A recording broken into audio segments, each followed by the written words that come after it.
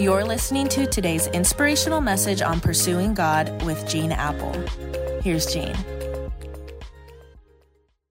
Hey, welcome to day number 6 of 10 Days of Christmas as we prepare our hearts and minds in these days leading up to the celebration this coming Saturday, creating space, finding the moments we need in the midst of the busyness of the holiday season so that we can experience true joy and peace as we come to the end of 2021, which has been a year filled with great challenges and loss and deep grief for so many.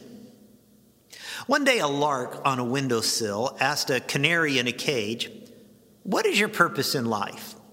And the canary responded, "My purpose is to eat seed." "Well, what for?" asked the lark. "So I can be strong," said the canary. "What for?" asked the lark. "So I can sing," came the answer.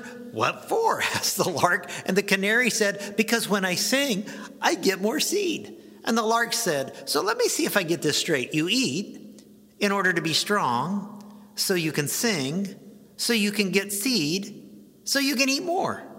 "Yes," said the canary. And the lark said, "There's so much more to life than that. And if you'll follow me, I'll help you find it. But you must leave your cage." Friends, I think a lot of us get to a place in our lives where we're like that canary.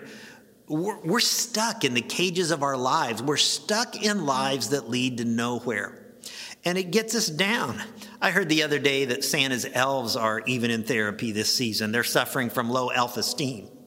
Sorry, I know that's bad. When you're stuck in a bland, predictable life that leads to nowhere, your self-esteem slides because you feel like your life doesn't matter. When you're not sure why you're here, what your purpose is, or where your life is headed, you can feel stuck in the cage of your life. One of the great theologians of our time, Forrest Gump, asked an awfully good question one time. He said, "Do you float around as a feather on a breeze, or do you have a destiny? Do you just kind of float through life, blown here, blown there, doing this, doing that? Or is there a God-ordained, divinely planned, heaven-directed roadmap for your life?" Friends, I believe God has a plan. I believe that one of his gifts under the Christmas tree for you this Christmas is the gift of significance, the gift of purpose. Ephesians 2:10 says, "We are God's handiwork, created in Christ Jesus to do works which God has prepared in advance for us to do." You see, there's a much better way to live your life than just floating around as a feather on a breeze. And that is to put your hand in the hand of the one who holds your destiny, the one who custom made you and prepared you in advance to do his purposes. It's taking God's hand and going on an adventure with him. It's taking God's hand and letting him lead you in accomplishing his purposes. It's taking God's hand and investing your life in things that will outlast your life.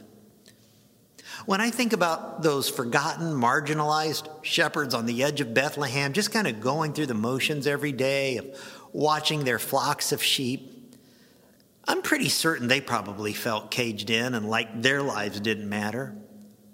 But the birth of Jesus changed all that and took these drifting, aimless, and haphazard shepherds and transformed them into guys who made a difference with their lives for eternity. They left the manger, remember, sharing the good news about what they had seen and heard, and all who heard them were astonished. So what I want to do this week leading up to Christmas is I just want to retrace with you the steps of these shepherds and how they found this incredible sense of purpose to their lives so that those of us who feel stuck right now in the cages of our lives can move to leading lives of significance and purpose. Would you bow your head and pray with me?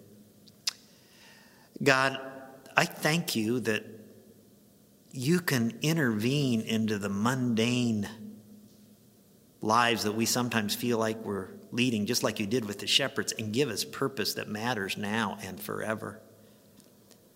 And for those that doubt it, I pray that they'll hang on this week and take your hand and trust you, and that they'll find your purpose, and that they'll find significance as they live for you and your glory. And I ask it in Jesus' name and for his sake. Amen. Hey, we've already had such a great start to Christmas at Eastside Online in Anaheim.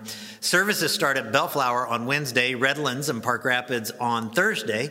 You can find all the locations and times at eastside.com, and I hope you'll join us at one of these services and that you share this podcast message and Christmas at Eastside invitations with the person or persons who need it most. Catch you tomorrow.